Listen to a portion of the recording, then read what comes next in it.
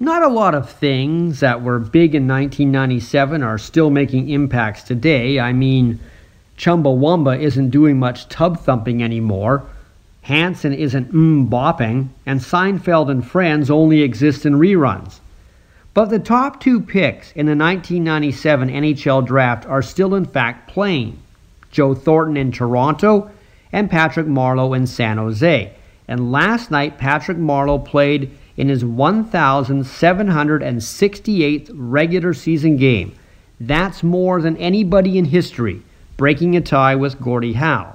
Now, you could argue that Howe would have had a lot more games if he hadn't gone to the World Hockey Association in the 70s. And third on this list, Jaromir Jagr would have had a lot more games if he hadn't played a number of seasons in Europe. But give Marleau his due. He's number one because he's been incredibly durable. He's only missed 2% of all regular season games that he's been eligible for. He's from Aneroid, Saskatchewan, which has a population of 50. That's right, 50. It's south of Swift Current. And he's been a curious player. In his prime, he was very good, but he was never great.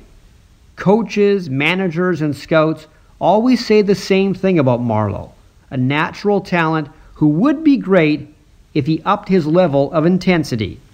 But he never really did. He won 2 Olympic gold medals with Canada, but of the top 5 in most regular season games played, he's the only one who didn't win a Stanley Cup.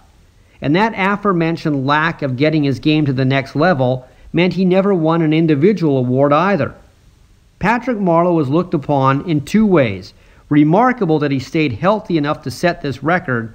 Also remarkable that he played that long and scored over 500 goals and might not have enough in the credential department to make the Hall of Fame.